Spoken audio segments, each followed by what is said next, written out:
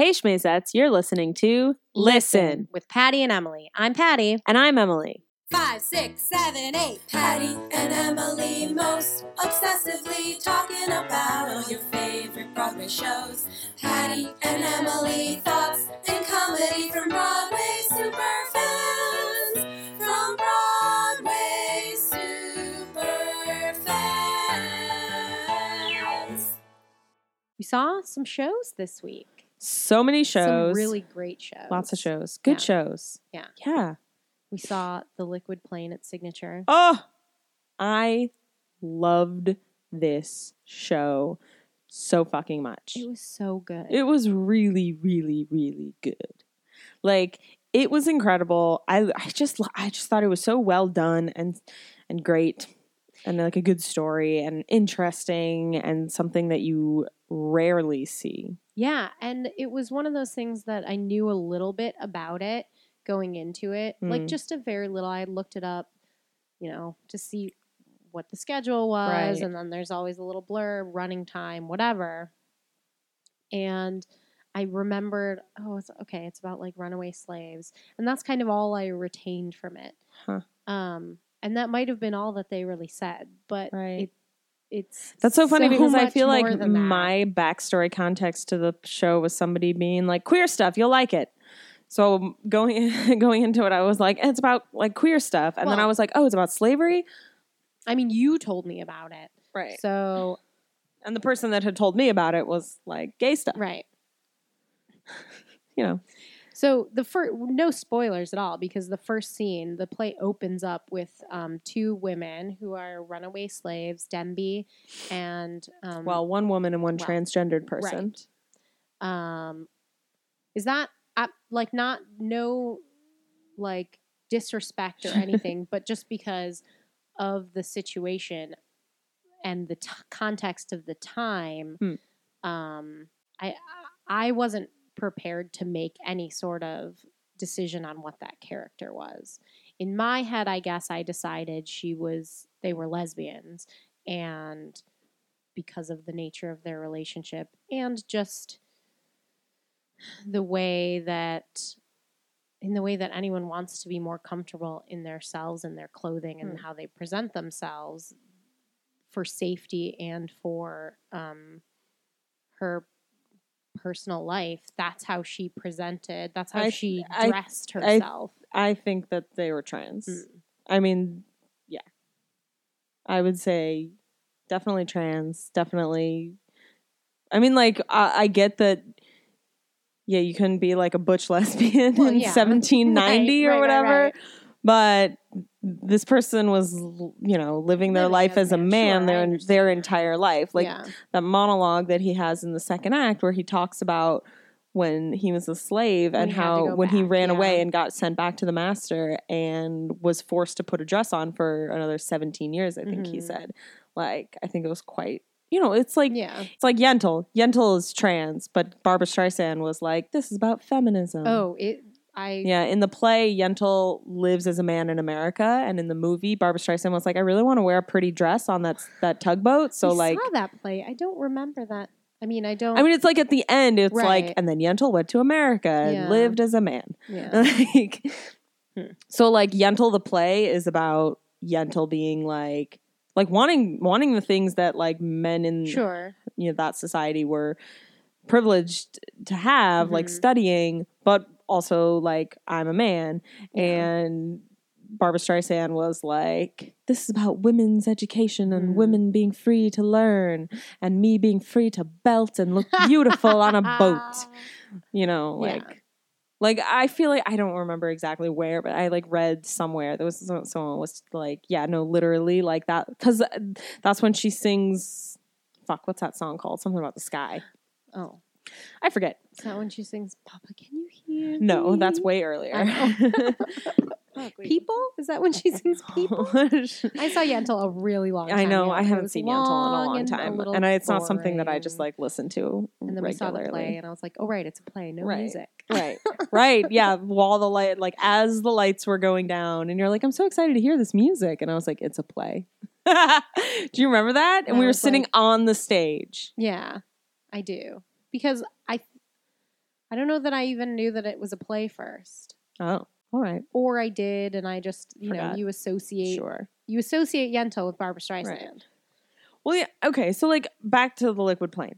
I mean, I was thinking about this when I was watching it, too, that I was like, I wonder how this person would identify, like, in today times. Because, also, like, as a lesbian, when you see stories like that, like, you want to claim something like that. You're like, you want to claim them as part of my people, my lesbians or whatever. Yeah.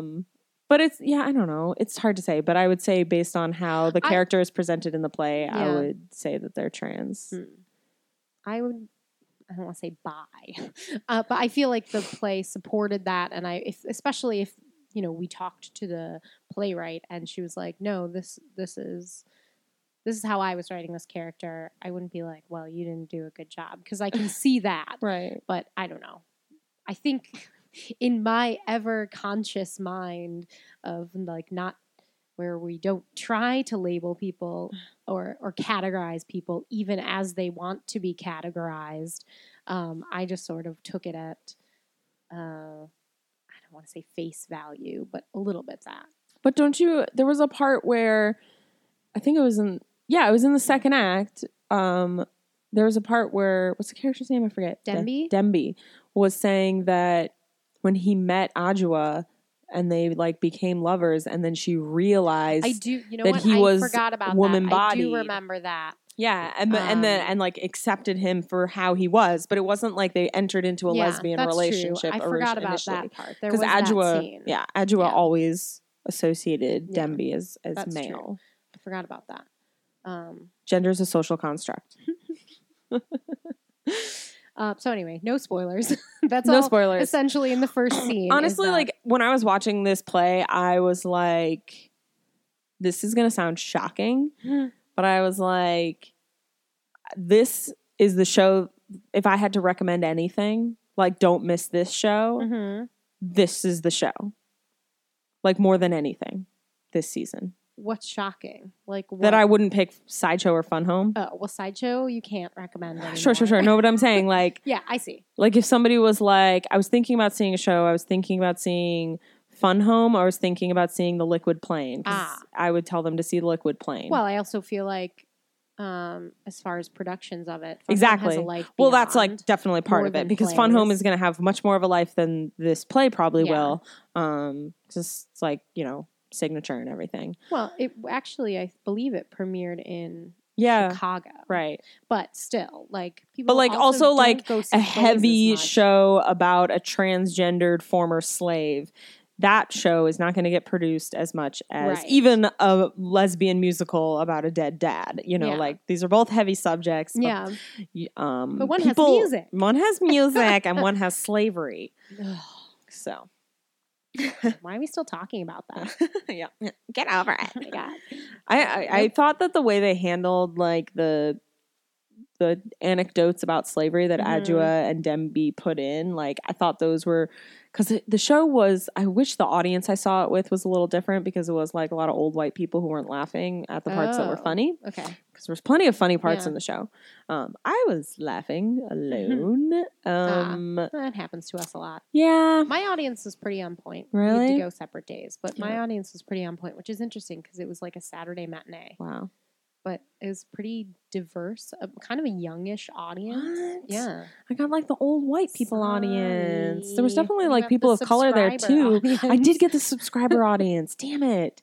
I hate seeing shows with subscriber audiences. It totally changes. Because there was like at the top of the show, immediately I was like, there were jokes and I was laughing because they were funny and nobody else was laughing. Well, they probably didn't know if they were allowed to or supposed to or just laugh. It's okay. Just laugh, guys. Just laugh.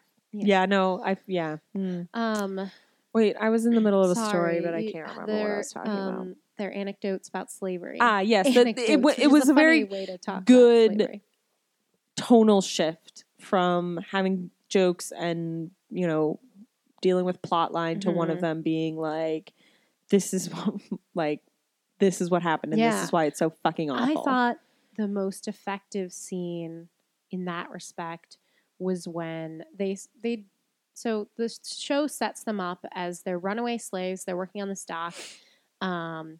They are like they mend sails and mend cloth and things like that, and they also like find the bodies of drowned people, and sailors, and take their stuff. So someone washes up and they pull him up, and it turns out he's not dead. And there's a scene, and he doesn't remember who he is, so they create an identity for him to use him as their own helper. Yeah. And there's a scene where they treat him as if he is on the block at a slavery auction. Yeah. And right, because he says something. He's always like threatening to report them as runaways, and like, you know, trying to exert whatever minuscule power he actually has in this world as someone who has no idea who he is. But he knows he's a white man. But he knows he's white. Yeah. And they were like, yeah, that was good. I mean, he's not a good man. No. He has good moments, but he is not a good man. And he does some good things. And this doesn't change him. He still does terrible things later in the show, but it does affect him. Mm-hmm. And you can see it. And I think it's a tribute to the actors and the writing, all three of them, and his reactions that were like not... He sort of couldn't act as if he was affected in front of these two runaway slaves who he felt were below him, but he couldn't help but be affected by it. Yeah. It was a great, great scene. Yeah. It was a great production. All around. So good. Really good. Go see it! Go see it. It runs at Signature through March 29. So get there. Signature is great. All tickets are $25. All tickets, you guys. All tickets. I walked up to the box office. I said, ticket, please. Saturday night. $25. No fees. Yeah. And that's just for the shows, though, that Signature puts on. There are other shows at Signature Theater, as we talked about the last time, that are renting out the space. Right. So their ticket prices may vary. But the shows that Signature produces are $25. Go see that. Yeah. Go see Big Love. Yes. Do it. Do it. All about the minority shows this week. We also saw The World of Extreme Happiness. Yep. Which is an MTC show. Yeah. And that is the minority in question here is Chinese people. It's great. I mean, there's still so much more work that needs to be produced by all different kinds of people, but I feel like we've seen so much this season that's been minorities, but also just different points of view. You know, I mean, again, so no more white men. We're not there, but you know, it's just encouraging. Yeah, I think. I thought this play was good, interesting, a little clunky at times. The tone.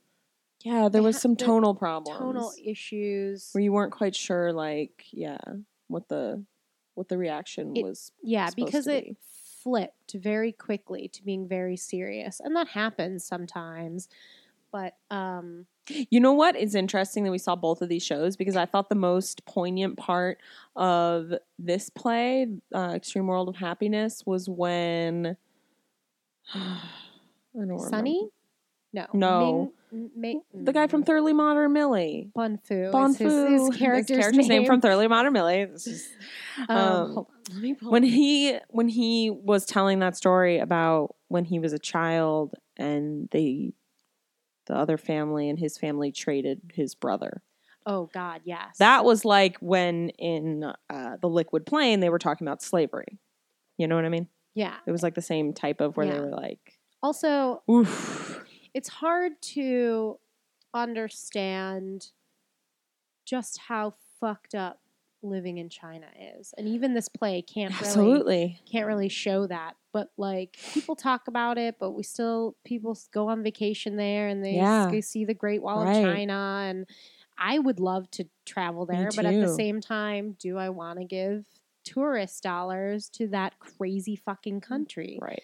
I don't want to discount all of the culture and all of the history that it has to offer. But clearly. But you see something like this and you're like, I don't know that I want to contribute to what may or may not be happening there if this is the truth if this is the reality. Right. You don't want to go on vacation and support North Korea either. Right. Exactly. Dennis Rodman. Yeah, that's weird. Francis Jew. That's his I name. love him. He's so wonderful. Oh my God. That arena scene was fucking amazing. Gosh, yeah. Also, can we just talk about the great fucking sound design in this play? Oh, yeah. Excellent sound design. Real quick, the basic story is it's about a girl named Sunny who was born during, I think it still is kind of like this, but maybe not as public, during that time where girl babies were killed and given away and not wanted. Is that a thing that stopped? Well, that's what I'm saying. I think for all intents and purposes, they say it has. Sure. Right. They're still like only have 2 kids, but supposedly, I don't know if this is actually true, like what I'm saying, if it's specifically this. I think there are still rules about how many kids you should have, but to the outside world, it's like, but if you have more than that, it's okay. We just recommend you don't. But, again, plays like this would then make me think, like, I feel like you're still just killing babies. Right. Who knows? That was what was so, sorry to interrupt, but like that was so jarring. I think about the first scene, I think was where the tone problems began. But because like that opening scene was like you had the dad and that other character that disappeared after that scene. Well, he was like he was like also Telly Leung's second character. Telly Leung's character in the first scene where he was just shooting the shit was also the son later on, the midwife's son who was gonna strike. So he was in it later. Oh, those were the 2 same characters. Yes. Got it. Okay, because that makes remember sense. she was like, "Get out of here!" And right. She hit him. Okay. Right. Because people were playing multiple characters. Yeah. So, but in that scene, it was like you had them being like, "Fuck, piss, shit, fuck," and like, talking smack like dudes do. Yeah. And then on the other side of that, you had Sunny's mother, trying to give birth and like being comical about it, but then the cruelty with which they treat Sunny right after she's born. Also, I'm kind of opposed to like on stage birthing scene because it's just I don't like when things are happening on something like that like she just gave birth. And I know sometimes that happens. Yeah. Like the baby just shoots out of you. I would say most of the time that's not how it happens. Yeah. And I don't know. It bothers me. It like takes me out of the moment where I'm like, what? She just went through labor that fast. Come on. And then I'm like distracted and it kind of bothers me. It seemed like it was the end of a long process, but I understand what you're saying. Anyway. And she did seem to stand back there and struggle a little bit. That made me think, she after birth. But she still recovered a little too. Right.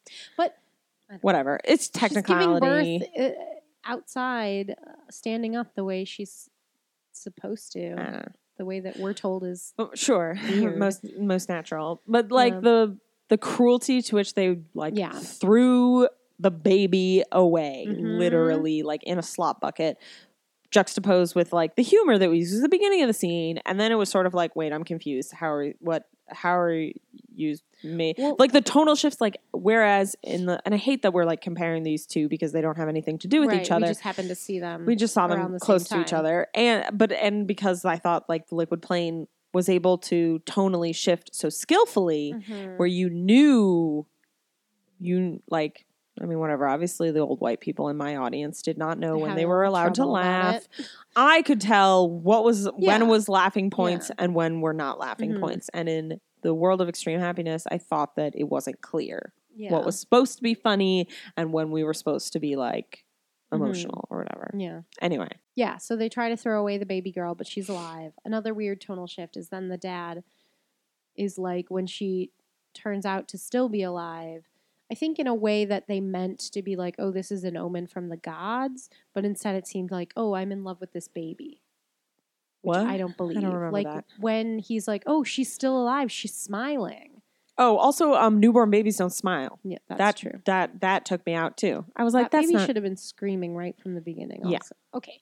you know. See, this is like, it's funny because we talked about this a little bit after the show where I was like, sometimes in a show, like I feel like the rule is always like, show us, don't tell us. Like action is always preferred. But the parts that were chosen in the story to be action, as in the birth, like, no spoilers, but like a onstage strangling later in the show, like, those parts, I was just like, I don't think it's most effective in your storytelling to show us that. Yeah. Like, it's not.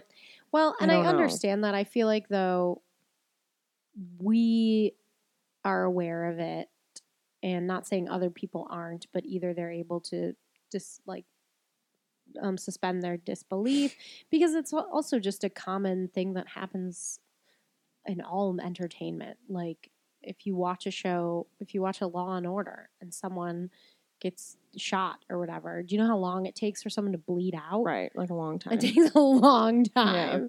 Yeah. Unless you're shot in the head, right, you're going to be alive for a little bit. They like, they're like, that person's dead, and they check their pulse. Like, they shoot them. 2 seconds later, they check the pulse. They're dead. And you're like, that's not it. So yes, I'm with you, and I understand that. I think I understand why they showed these, especially those situations, especially to an audience in America. I feel like the absolute cruelty of it, especially throwing the baby in the slop bucket, it's supposed to be jarring.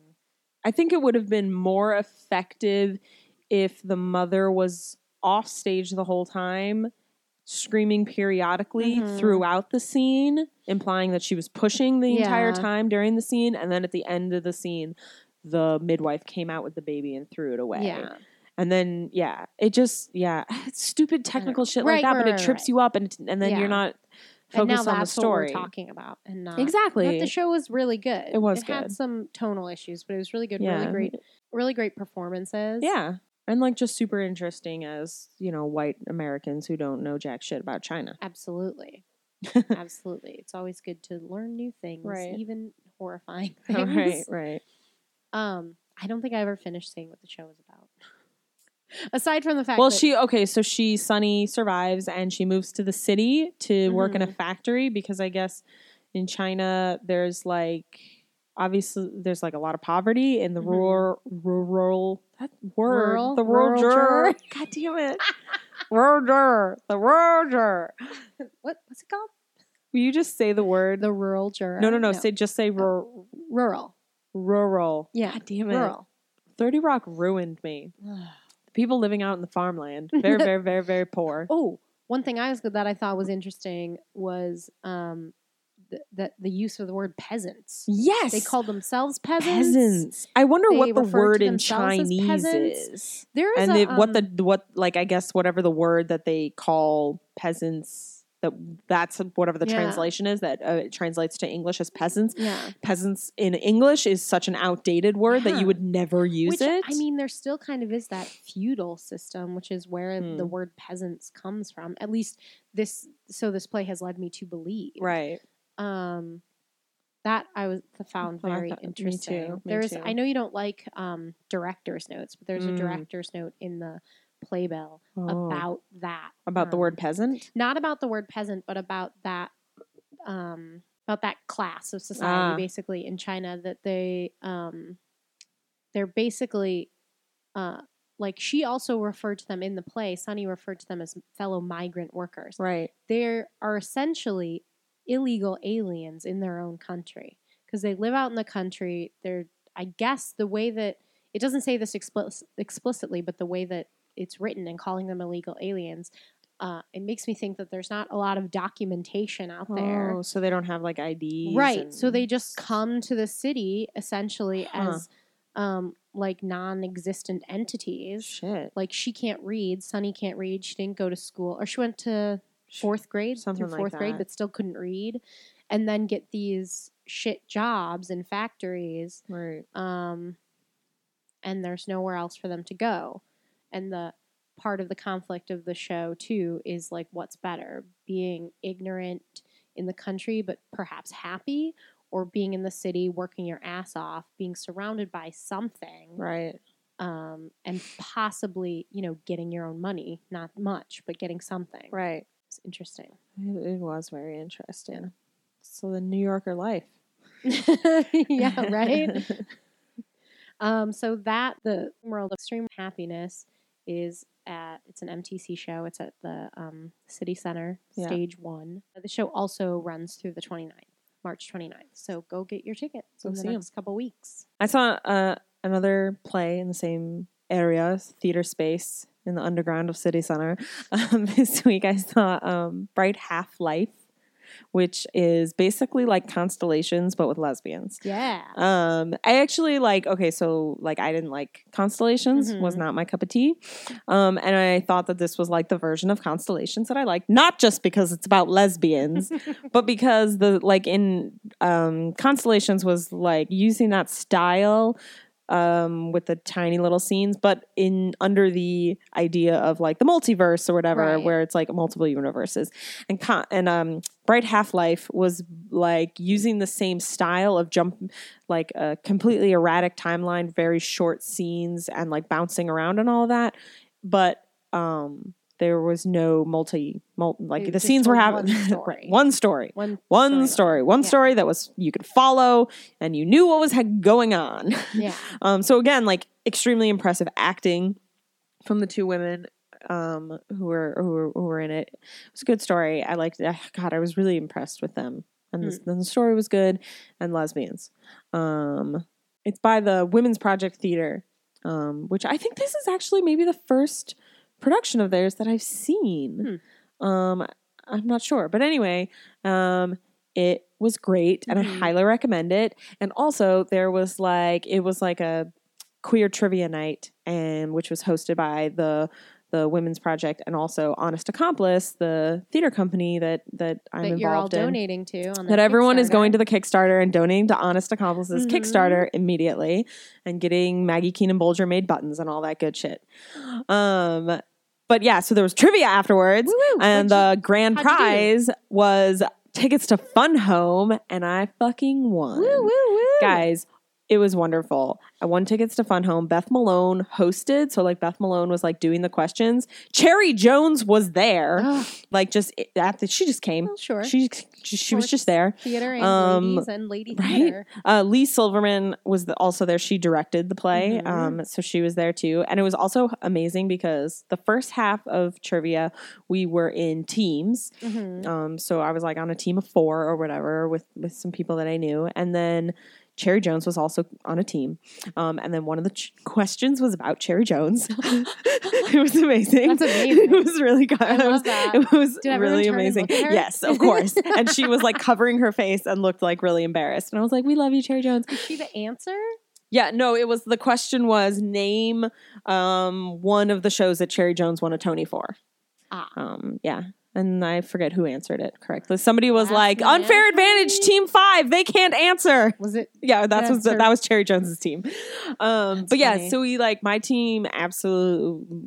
Oh, I got one question right in the group round. Okay. I was just like, I have a hard. I'm not good at fast trivia recall. So in that, when she was just like calling on random people, whoever's hand went up first, we failed at that. And the other people on my team were like, I don't know the answers to any of these. And I was like, I know the answers to some of them, but most of them they were a little hard, or a lot of. I was like, I haven't watched Angels in America in like 10 years. But the one question was like, it was like character, it was like, here's a description of a character, name the character in the show. Oh. And it was like, the question was, Beth Malone was like, she was like, this woman makes pants. And I was like, Celie, the color purple! Yeah. Nice. So I got a point for my team. And then we did lightning round, which was like individual, and each person, it was like a spelling bee. Oh, okay. And I won. Yeah. It was great. That's fantastic. And my most triumphant moment was when the question was, there was a question earlier about Aida. Uh-huh. It was like, who composed Aida or whatever? Okay. Elton John. Yeah. And then there was a question later that was, name a musical that Elton John wrote besides Aida. Right. And the first thing that came to my mind, obviously, was Lestat. Right. So I said Lestat, and then everyone cracked up, and then Beth Malone was like, what the fuck? Like, you, what? Like, that's the one you say Lestat, not like Billy Elliot or The Lion King. And I'm not shitting you, because I was anxious and like nervous, and Beth Malone was standing right next to me, and a lot of adrenaline, and like, I'm like not shitting you when I was like, oh God, Elton John, Aida, okay, what's Lestat? Like, it was the first thing that came to my mind. That's not surprising. I mean, I understand what she's saying. Sure. And then and I was like so nervous, and I walked back to the end of the line, and when she was like making fun of me, I was literally like, those are the other shows he wrote. Right. Like, that's just how my brain works. That's all right. Lestat. Yeah.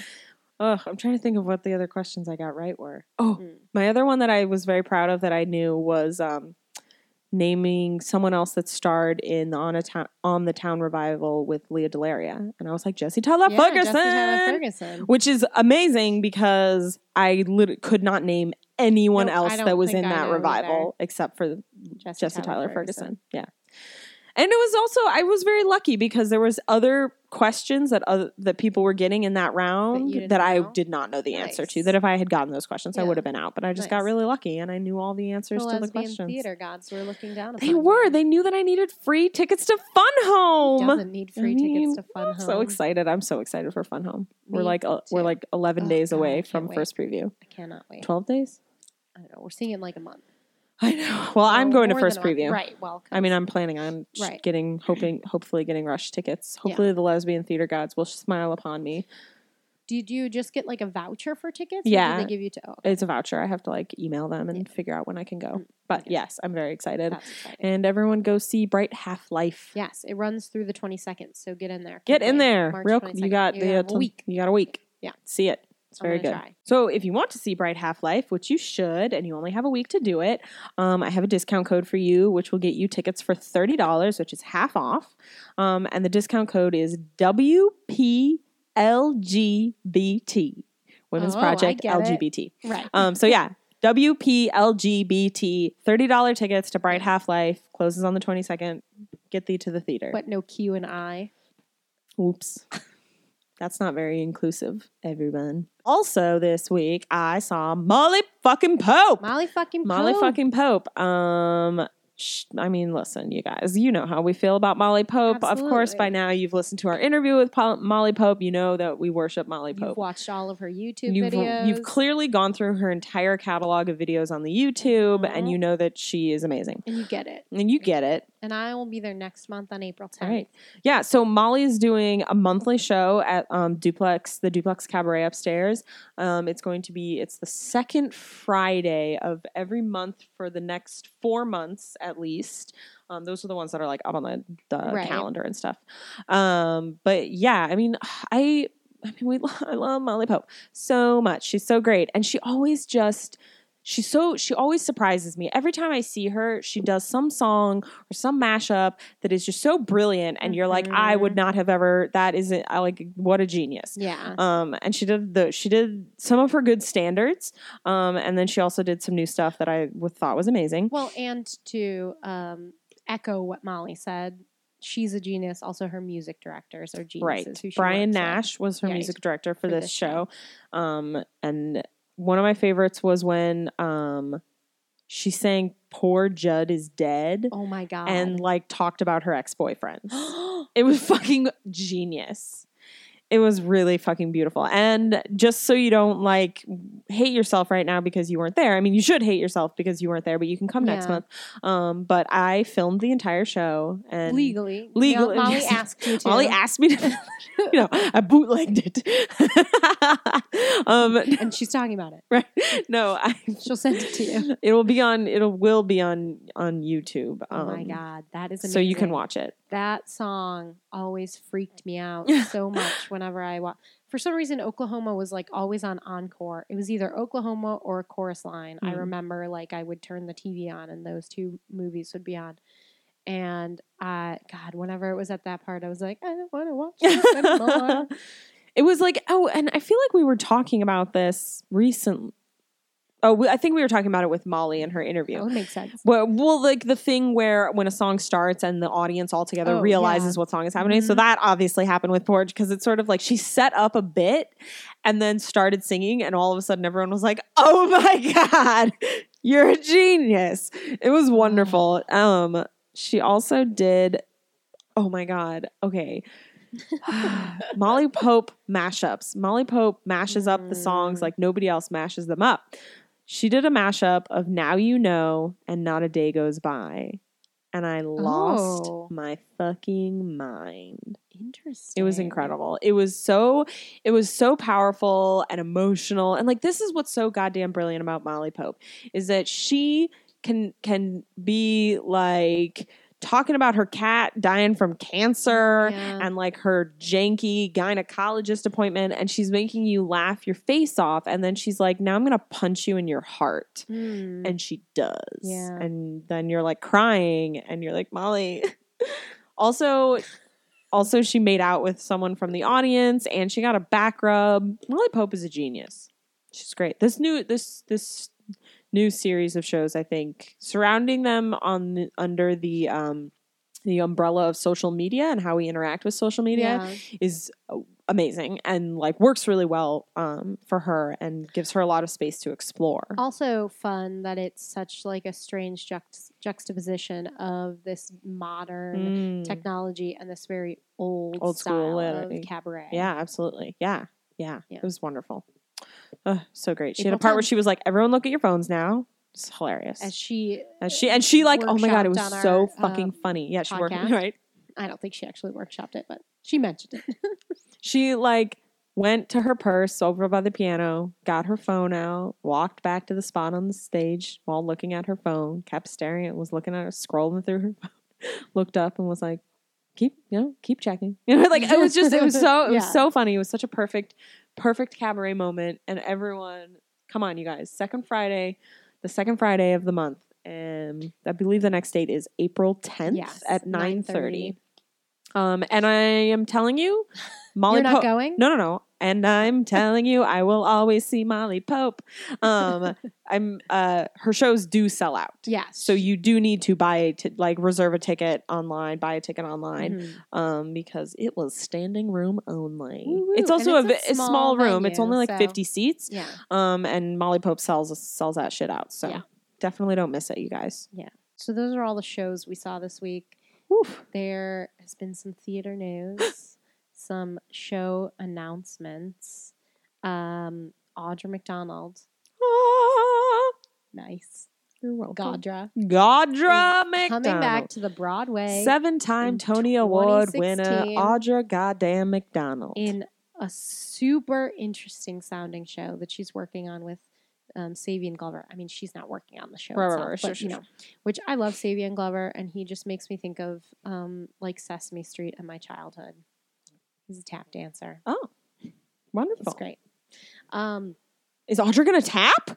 I don't know. Can she tap? I don't know. She can do everything. I don't know that it's like a tap show. Okay. I'm sure that I know okay. Here's what the show is about. It's called Shuffle Along. Wait, I need to find the full title. Shuffle Off to Buffalo. Yes, that's what it's called. The full title is Shuffle Along, or The Making of the Musical Sensation of 1921 and All That Followed. What?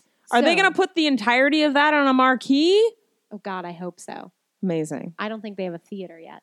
But, so the show is about a show. It's a show about a show. Oh, a show about a show. Title of show. Was a real musical from the 1921 season that it played uptown. Had like a tough time out of town. Okay. But it came to... This is some if it only even runs a minute shit. Yeah.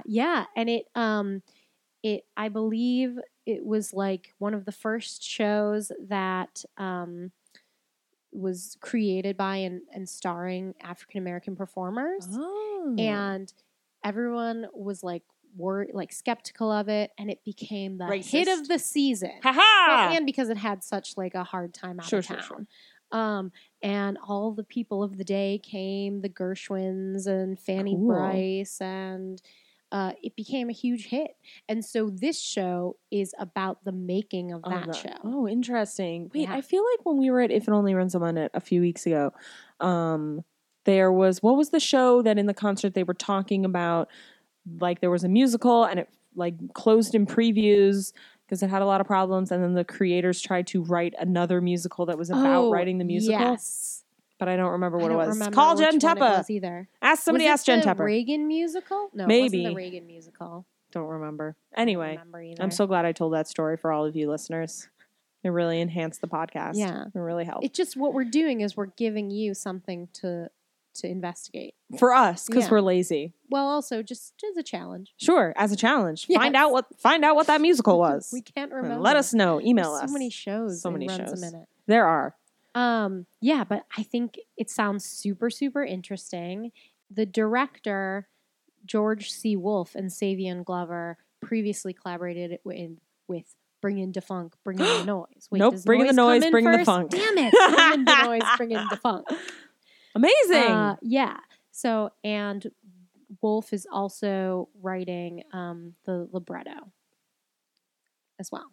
And Audra McDonald's going to win 7 Tonys. I'm not sure who Audra McDonald is going to play based on this. I just don't know. I don't know if she's going to play win a Tony for. Well, yeah, I don't know if she's going to play one of the creative team or one of the actors. Oh, I hope she plays a lady composer.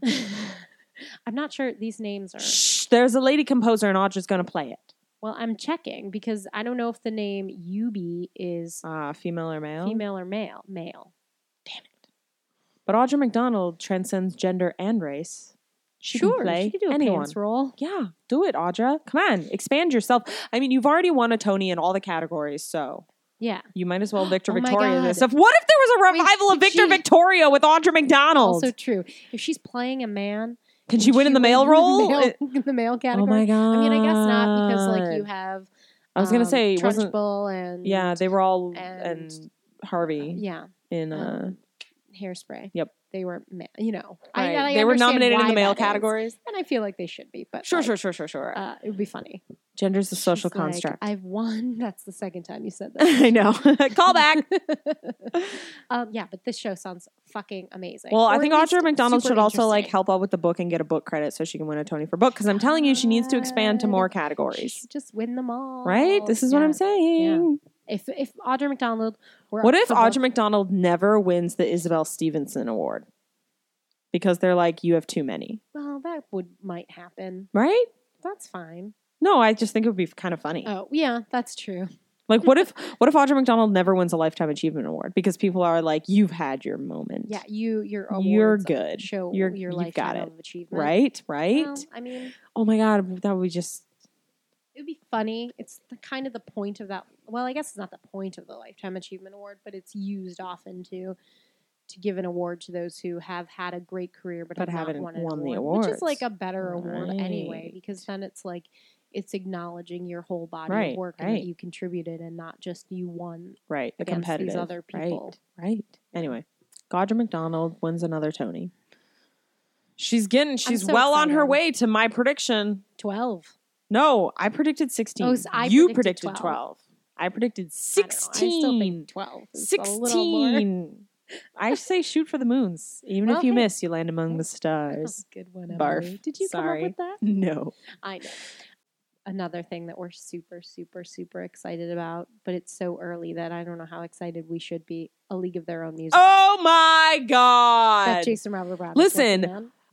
I mean, we talked about this like 2 weeks ago. We were talking. Didn't we do on the podcast? We Dreamcast because we were talking about Kate Baldwin because we saw Kate Baldwin, John Jed. She was wearing baseball stuff, and we were like, Kate Baldwin should be in a League of Their Own. Mentioned it on the podcast, but we haven't full out talked Dreamcast the whole thing. But listen, A, we love A League of Their Own. Oh my B, God. we love musicals. We talk about A League of Their Own becoming a musical all the time. Right. And literally yesterday, it was like a real fucking thing that is real and is Jason Robert Brown is working on it. Well, oh my God, Jason Robert Brown. I just want to, I'm sorry. That's okay. But I just feel like a RuPaul, don't fuck it up. Don't fuck it up. Yeah. This is like I feel Like, okay, when 9 to 5, the musical was coming to Broadway, I was like so excited. And I was like, oh my God, I love that movie. I can't wait.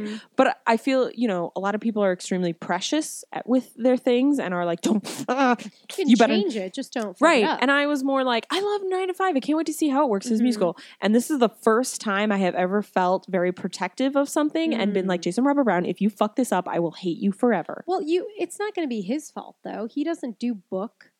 This is true, and all the music he ever writes is like really fucking good. So don't Frank Wildhorn him. Oh, I'm sorry, Jason. I mean, I hear what you're saying, right? I'm just like I'm scared. I don't want it to be First Wives Club. Yeah, I don't think it'll be First Wives Club. Well, it's Jason Robert Brown. I mean, Jason Robert Brown is fucking incredible. Right. So like, I want it to be good. Especially, I want it to be like the best musical I've ever seen. Especially for his Broadway shows, I think this might be the one because the one it's the one that like hits. Oh God, I hope and so. I don't oh my God, don't jinx it. Oh my God, find some wood. No, this is from IKEA. I already said that about Honeymoon, and I wasn't 100% right about that. So you jinxed it. I didn't jinx it. Yes, you did. Knock on the floor. The floor is wood. The floor is wood. 2 knocks, Patty Reverie. God damn you. Do it. All right, everybody, are you listening? Good. Thank you. Thank you. But because most of his shows have been critically lauded, and they just have had a hard time finding an audience. Right. This is a property that is as known and beloved as I think you can get, and I think it will attract an audience. And then the question from there is how good the show is. Oh God, I hope it's good. Kate Baldwin. I feel Jessie Mueller is Kit. Oh yes. Norbert Leo Butz is Tom Hanks. Absolutely. Bringing them back together. Also in like a non-romantic role, which I love. Yes. Oh God, please no forced romance. No. No, she has a husband. Well, I know, but I'm just saying don't kill that husband. just don't in anywhere in the show. Yeah. Just no. Yeah, don't make it a conflict. The show is about baseball. Yeah. And there's plenty of romance in the show. Sure. Marla and her husband to be. I just don't want I forget what his character is. I don't want Andy Karl's character in 9 to 5. Oh. Where they were like, who needs a love interest? Violet. No, she doesn't. Well, that's what I'm saying. If you look for it, there's enough love in there. Exactly. And Gina Davis's character, what's her name? Dottie and her husband Bill. Yeah. Who was also played by Bill. I feel this is a show that's very close to my heart. I get it. What I remember saying when I found out that Bull Durham was happening, I want to know how that worked and how well that did, because that to me was like, okay, now if we see how they did Bull Durham, then we can see how a musical with a lot of baseball in it would work on stage. Because the musicals that have baseball in it do not have baseball on stage. Right. And this needs like somebody, whoever's doing the show needs like to be a choreography genius. Ah, yes. But it's also, whoever did the choreography for Lysistrata Jones, get on board, because they did all that basketball choreography. That's true. And that basketball choreography was pretty good. I mean, we need to see some baseball. Yeah. And I think we need some the splits, catch the ball. Dirt in the skirt. Got to do it. We need to see some dirt in the skirt. Yeah, we got to see the split catch, the time cover. Kate Baldwin, start doing yoga. She said she could do the split. Yeah, excellent. Good. Wow. Dottie's supposed to be tall. Good for her. She's tall. She's perfect. Yeah. Who else? A friend of ours, Dreamcast Tori Ross, is Marla Hooch, which on point. Let's do it. Oh my God, that's perfect. Yeah. God damn it. Yeah. Marla Hooch. I love that movie so much. It's real good. They better keep the baseball song in there. Jason Robert Brown. Yeah, get the rights. We're the members of. I mean, I'm sure they'll give it to you. I hope so. Yeah. God, I'm so excited. I can't. It's going to be so many years until we actually get to see it. I know. He's like just working on it. They're like, now. He bought the rights. Well, he did say, he tweeted not that long ago that he had written his first new song in like 2 years. And that's the first thing I thought about. Oh my God, it was a League of Their Own song. It was a song for a League of Their Own. God, I'm so excited. Which also I don't know what his process is, but I feel like that must mean there's a book writer. I have no idea. But I'm so excited. I'm going to be nothing but optimistic. Me too. I mean,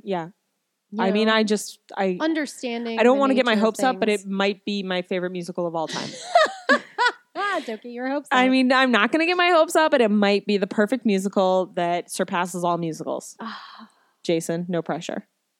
I love oh my God, what are they going to do about the, like, I hope they keep in the reunion and just do like awesome old age makeup, and Kate Baldwin could wear that wig again. Oh my God, from Big Fish. She could wear her Big Fish wig again. Wait, but how would that, are they going to have like an ensemble cast of older people? Well, how are you going to put people in old age makeup and then you're going to wipe it off real quick and like have a nice ensemble number of like flashback. Yeah, I think they would do old age makeup. They're not going to be like, hey, old timers, we need you for one scene. Well, and the end, bookend. Oh God, the end. That makes it, but that makes it really difficult. How do you put old age makeup at the beginning and old age makeup? I mean, whatever. Like, I don't care. Okay. Just the wigs. I just don't want them. It doesn't need to be like a lot of face makeup. Right. I just don't want them to drop. Now that I'm sitting here thinking about it, don't drop the framing device. Please don't drop it. Because God, the end of it, I'm like going to start crying. Oh, I don't remember. I haven't watched the movie in a long time. Stillwell Angel's mom is dead. Spoiler alert. Who? Stillwell Angel, the little boy. Oh, God damn it. And they're all in the Hall of Fame. They're in the Baseball Hall of Fame and they're women. It's beautiful. Guys, Patty Devery's crying right now. I love baseball so much. When I was babysitting my nephew the other night and he was crying and he wouldn't shut up, and I just kept saying to him, "There's no crying in baseball." He did not know what I was talking about, and he kept crying. He also wasn't playing baseball. Well, I didn't know what to do. I couldn't. He was crying. I couldn't calm him down, so I just was yelling at him. I mean, I wasn't. I was like, "There's no crying in baseball. There's no crying in baseball." That's funny. That's what you were trying to soothe him with. Yeah, it's hard being a baby. Yeah. You can't say what's wrong with him. He doesn't understand how to blow his nose. Yeah. What a, you got to use that sounds terrible. Disgusting, sucky thing. I know. Anyway. Okay. League of Their Own is the, oh my God. That's all. No word. No full sentences. I'm going to watch that movie this week. Oh, yeah. Definitely watch it now. And then watch it like 6 months before you see a production of it. Mm-hmm. I really don't think people should be watching source material very close to when they are viewing musical adaptations because you get too precious with it and you're like, but this has happened like this and this happened like this. And you just need to, as Lynn Ahrens says, you need to love your source material and throw it in the trash. Yeah. I think that's what she said. I'm paraphrasing. Like that. I don't think I can recover. From what? I'm too emotionally right now? Upset about the end of... Get it together. Okay. Next casting, which I don't even know how you found out about this unless you just looked at her website. But I did. Oh yes, I did. I tried to find an announcement of it. No, I peruse Emily Skinner's website on the regs. Mm-hmm. And Emily Skinner is going to play Sandra Bloom in Big Fish at the Oklahoma Lyric in Oklahoma City. Their website even, and it doesn't have casting information on it. Right. So Emily Skinner has a habit of posting things on her website as upcoming before they've been announced. Are we not supposed to be talking about it? I guess she announced it. It's on her website. But she will routinely, you'll look at it and it'll be like, 6 months from now, she's performing in this show at 54 Below. And you'll be like, that's not on 54 Below's website. Emily, I don't think you're supposed to be telling people. But you know what? She's Emily Skinner. She can do whatever the fuck she wants. No one's yelled at her, I guess, about it. Give me to Oklahoma. How do I get to Oklahoma? It's so far away. Maybe Christy Dawn Chenoweth can take us. Yeah.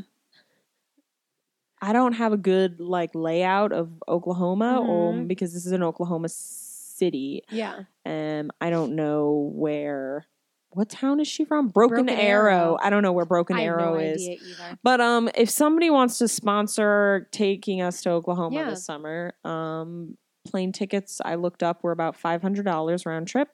Bus tickets were about $200 round trip. I'm not taking a bus to Oklahoma. Okay. So plane tickets are about $500 round trip. There's 2 of us. We would also need some accommodations, some places to stay in Oklahoma City. And tickets to the show. I guess we could buy our own tickets to the show. I mean, maybe they'll give us comps. Well, I think they should. My food stamps work in Oklahoma, so we can pay for our own food at the grocery stores. I would feel bad about using your food stamps in my Why? Food. It's free money from Obama. That's not really how it works. I mean, kind of. I mean, my taxes are also helping you pay. Thank you. You know, I have money to buy food. So. Sure. We'll pay for our own food if food stamps to you. If somebody will pay for our airfare and our accommodations, we will pay for our own food. So if somebody wants to get us to Oklahoma so we can see Emily Skinner, that will be great. Yep. That'll be excellent. If somebody has a car, we'll go in on gas. I would do a road trip. Right? A bus, I don't know. You know, say no. I mean, after my experience in Atlanta, I have to. I mean, I would do a bus voyage again, but I would accommodate more time than I did for Atlanta. I would be like, if like we were seeing the show on Thursday, I would schedule us to get into Oklahoma like Tuesday night. Yeah. And then we can spend the day in Oklahoma City. I've never been to Oklahoma. All of Oklahoma. All of Oklahoma. I've never been to Oklahoma either. Yeah, I was gonna say Oklahoma. Where the wind comes over the plains. Sweeping down the plains. Great. Yeah. So somebody please sponsor us. Yeah. Going to Oklahoma. I really want to see Emily Skinner and Big Fish. I fucking love Big Fish. I fucking love Emily Skinner. God, you know what I really want to hear her sing, actually? What? Which is not going to happen. Oh, the cut song? The cut song! Magic in the Man. There is magic. I fucking love that song. I hate that it got cut from the show. I just love it. And I love listening to it on the cast recording. It's so catchy and like. It still exists though, especially because they recorded it. Well, sure. So. Thank you for recording it. Yeah. And because Kate Baldwin's voice sounds so pretty on it and it's like a really nice song. Yeah. We also ran a Twitter contest for tickets to Clinton the Musical. Starring Carrie Butler as Hillary Clinton. Guys, I'm so excited to see this show. It's going to be wackadoo, I think. I can't wait. Yeah. So thank you all for entering. And the winner is... Oh, I can't make that noise. Twitter user Robert Mole28. Mole? I said Mole because it's Spanish. I don't know. Or Congratulations. Mole. You won. So we're going to follow you. And then DM us your email address and we'll send you your voucher. Yay, and you get to go see Carrie Butler for freezies. Yeah. Congratulations. And if you didn't win, go buy tickets. Yeah, go see it. Oh my God, Carrie Butler's in a musical, like you guys. It's at New World Stages. Carolee, Carolee, Carolee, Carolee, Carolee, update. Oh God, you know what while we were singing that, I all of a sudden was like, when she eventually hears that, is she going to like it or think we're fucking crazy? I think she'll find it very amusing. Okay, I know. I mean, I get that too, because I don't know. I just hope that she understands that we love her, but we're not crazy. I mean, we are crazy. I am crazy. I know that anyway, I should stop. I'll work through this with my therapy. Yeah. Carly Carmello, first preview of Finding Neverland is tonight. Tomorrow, last night for when you're listening to this, but Sunday night, yeah. God, I'm real excited to see this show. I'm so excited, especially because one of our followers said on Twitter that from what they've heard, it's changed a lot. So I don't know. I hope that's true. I can't wait. Because it seemed like it needed to be tightened up quite a bit from Boston. Yep. Though it was very enjoyable. Yes. So exciting. So yeah, break a leg, everyone, and have an amazing first preview. Yeah. And Carly Carmello, watch that video from the Instagram. Oh yeah. There's a great video. Josh Lehman posted it. Carolee reposted it. It's a hilarious little video. Just great social media work by everyone from Josh Lehman and Carolee mostly. Yeah. Great social media work. Finding Neverland. Josh Lehman's a great person to follow on the social media. Oh, he is. Yeah, he's a lot of fun. Yeah. Also, Carly Carmello is the most beautiful woman ever. Just slipping that in. It's important. It is important. It needs to be. I just feel like I continually need to remind everyone that Carly Carmello is very beautiful. Yeah. In case you forgot, she's still gorgeous and has a sickening voice. Mm. God, I can't wait to see the show again. Yeah. Maybe they gave her a solo. Nope. That's okay. Talk. We'll always have talk. We'll always have talk everlasting. Now it's time for the Laura Benanti Tweet of the Week. Laura Benanti tweeted on March 12th at 6:45 p.m. Pro tip: if you paint your own nails and it looks crazy, just tell people a child painted them and make them feel terrible for judging you. That is a great tip because I paint my nails all the time, and I've been painting my own nails since I was like 10, and they still look like shit. And I really don't understand why I haven't gotten better at painting my own nails. It's weird. It's an age-old question. Yeah. Laura Benanti, I love you. She's just... Oh, her show starts previews this week. Yes. Can't wait to see that shit. I know, me too. Everyone go see it. Can't wait to see it. Oh my God. Also, I've only been in Radio City once. For the Tony Awards? For the Tony Awards. Well, I guess technically I've been in there twice because I saw the dress rehearsal of the Tonys last year. Oh, right. I've been in there many times. Because I love a spectacular. Because you love a spectacular. This will be my first spectacular. Yeah. I can't wait. That's our show. Until next week, you can follow us on Twitter at Patty, the letter N, Emily, Patty N, Emily. You can follow us individually at Patty with Y and at Emily Faye Oakley, and find us anywhere else on the internet by searching Patty and Emily. Be sure to subscribe to us on iTunes, rate us, and leave us a comment, and we'll read it on the show. Send us your topic suggestions, questions, dreamcasts, etc. And in the meantime, go see live theater!